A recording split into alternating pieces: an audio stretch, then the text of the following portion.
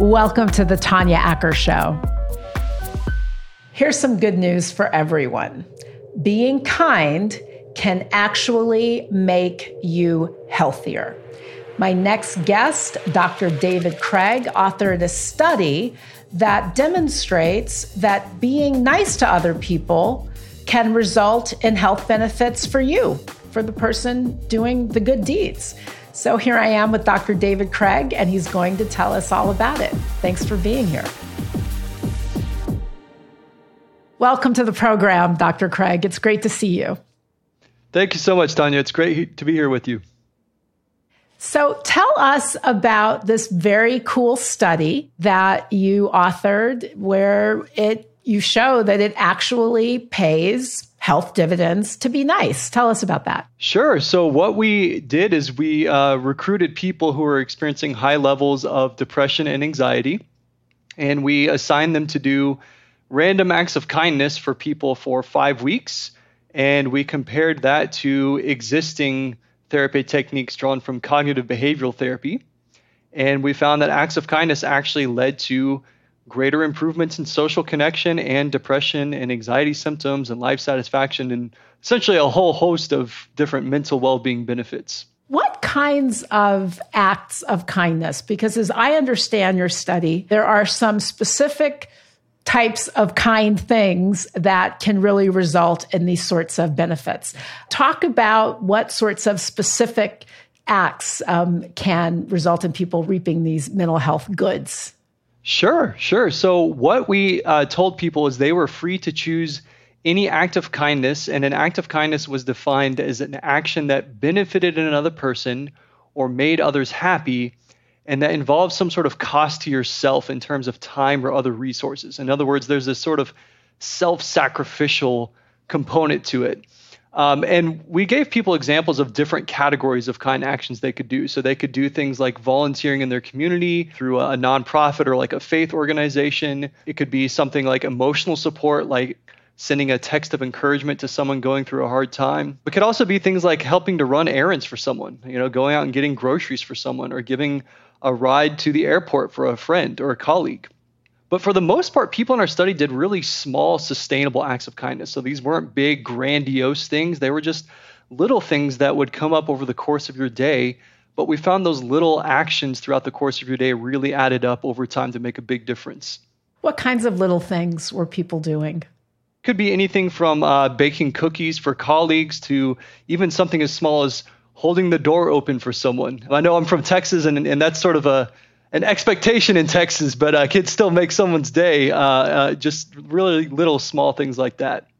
I'm interested in kind of thinking about what somebody who is listening to this or watching this at home could do in this very moment, right? So say you're just at home by yourself right now. You're listening to my podcast or you're watching my podcast and you're like, I feel a little down. I'd like to do something right now, but I don't really want to leave the house. Do you have any ideas?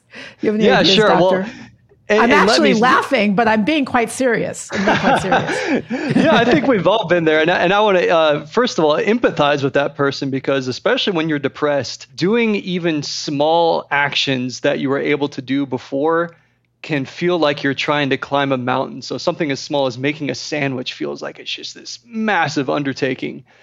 And so what I would recommend is start with the smallest kind action that you're willing and able to do. So again, you don't need to go out and solve world hunger or start a charity. You can do something as small as saying hello to your neighbor and just telling them, paying a compliment to them, texting a friend, a family member or a friend, something nice that you appreciate about that person. Those little things that don't take too much time or effort can still make a big difference. So anyway, the short answer, grab your phone and text a word of encouragement to someone. It's a good place to start. I think that's great advice. And to be sure, the point you just made is an excellent one. Sometimes a big part of depression is I just don't feel like doing anything. I mean, people just don't feel like doing anything. But one thing that's easier to do When you pick up your phone while you're scrolling through all of those Facebook pictures from other folks who are trying to make it sound like their lives are better than they are. Right. Maybe also send a text message to somebody who also might be feeling a little blue. I think that that's helpful. Talk to me, Dr. Cregg, about why you did this study. I know that this was a part of your PhD dissertation. I'm calling you doctor because I assume that you got it, correct? Yes. Yay! Absolutely, yeah. As my friend who's also a PhD likes to joke, I'm a doctor, but not the kind that can do you any good. So don't ask me to do CPR on you or anything like that. No, but you're the kind of doctor that is helping people overcome really serious mental health issues and showing people what might be an easy way forward. So what motivated you to do this particular study? I was really sitting down and just reading broadly in the literature of what am I going to do my dissertation on. Many people who go through a PhD program go through this phase of what in the world am I going to study? And I really wanted to do something that would promote flourishing in life. And so I started to look at the literature of what is the number one ingredient that seems to promote flourishing. And what I kept coming across over and over and over again is this finding that it's really social connection that is perhaps the number one ingredient in life for flourishing and well-being. There's been famous studies looking at social connection versus other things that we often assume promote happiness, like your physical attractiveness, your income, your academic achievement, like GPA. And what they found is when they've compared all these factors, social connection always comes out on top most of the time for the thing that most impacts well-being. And then I started looking, okay, if social connection is the most important thing, what are our current interventions doing in terms of social connection? And to my surprise, what I found is that many of our best research techniques, like those drawn from cognitive behavioral therapy, were not especially effective at improving social connection. So then that got me to thinking, okay, what can do a more effective job of tapping into social connection? And that took me into this literature on volunteering and acts of kindness and pro-social behavior. And there was a few studies that suggested that acts of kindness might improve social connection, but no one had ever really tested it out with people that are actually reporting serious mental health symptoms. And so that's where all those strands of thinking came together. The light bulb went off, and I thought, here's a gap in the literature I can fill, and it all came together that way. What is the scientific basis for this? I mean, I know enough about the brain just to be dangerous, right? So there are these right. parts of the brain that are triggered by exercise, like exercise makes you produce the happy hormone, or see how much I know, just barely enough to actually, I don't even know enough to be dangerous. But I think you get where I'm going. Is there a scientific or a physiological basis for any of this? Does being kind do something to our brains that wouldn't otherwise happen, or that doesn't happen in the normal course? Sure. And I'll give the disclaimer too that even as a clinical psychologist, there are folks that specialize in clinical neuroscience who could really go into the weeds with this. I'll say from what I do know that acts of kindness does tend to stimulate the release of a neurotransmitter known as oxytocin. Sometimes it's called the cuddle hormone. And it's essentially what gets released when there is a social bond being formed between people.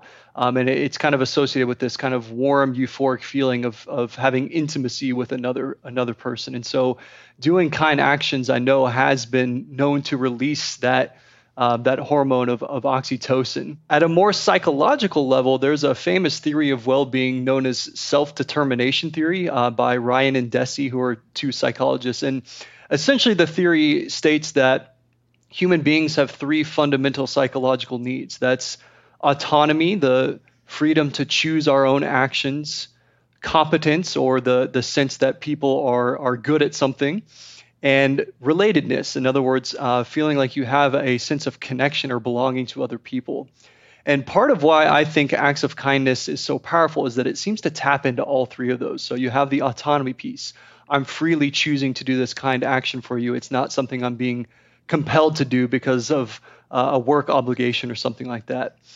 You have the competence piece where when I do something kind for you, I actually start to see the difference it's making in your life. And I have that agency, the ability to make a change in other people's lives. And then, of course, you have the relatedness piece, which is I'm connecting with you because I'm doing something for you that's a little bit out of the norm. And it is a really kind of warm, intimate experience in that sense. It's interesting when you mention those three essential pillars, because when you hear people who talk about struggling with depression or anxiety, it tends to be one, two, or all of them that are missing, right? Like people feel isolated. People don't feel good about themselves and they don't feel in control. So doing these acts of kindness, being kind in the way that you're describing is a way to activate all of them. That's so interesting. Talk to us a little bit about some of the real life therapeutic applications of this study and tell us how you are taking this work forward. So I think one of the findings that my advisor and I who worked on this were most excited about is that we know with our mental health infrastructure in the United States that we just don't have enough therapists to go around for everyone. There's just not everyone has access to a therapist. Not everyone can afford therapy. And so in this study, all three conditions that we tested were largely self-driven. People did them on their own without having to meet with a therapist. And so what we're excited to see is that something as small as acts of kindness on a daily basis can still add up to have a huge impact, even if you're not able to get in to see a therapist. And so I'm hoping people take that message to heart. In terms of extending the findings of this work, what I'm starting to do is I now work for the U.S. Department of Veterans Affairs in San Antonio, Texas. And we've started some pilot projects where we're adapting the findings of this study into a group for veterans with serious conditions like schizophrenia and bipolar disorder, where social disconnection, feeling cut off from your communities, is one of the most prominent features of those conditions. They can be very isolating experiences. And so we're starting to recruit veterans with these conditions and encouraging them to do acts of kindness and volunteer in their communities. We're still collecting data, so we can't speak to the findings yet, but we're starting to get some really positive feedback from the participants saying that this was something very different from what they've done before, and they feel much more connected with people in their communities and their lives. I mean, it seems like there's no downside, frankly. Like there's very little downside to doing a little something nice. And based on your work, there's upside. There's real world tangible upside. Dr. David Cregg, also thank you, by the way. Thank you, and thank those men and women with whom you work at the VA. Thank them for their service. And thank you for being here. This was really fascinating. I mean, I think sometimes it's good to be reminded that it's a good thing to do nice things. It actually, it reaps dividends. It pays dividends. Dr. David Cregg, thank you again for being here. Your study is fascinating, and I think that reminds us all to keep trying to pay it forward. Thank you so much, Tanya. I appreciate your interest in our work, and I love this discussion, and it was great to be here with you.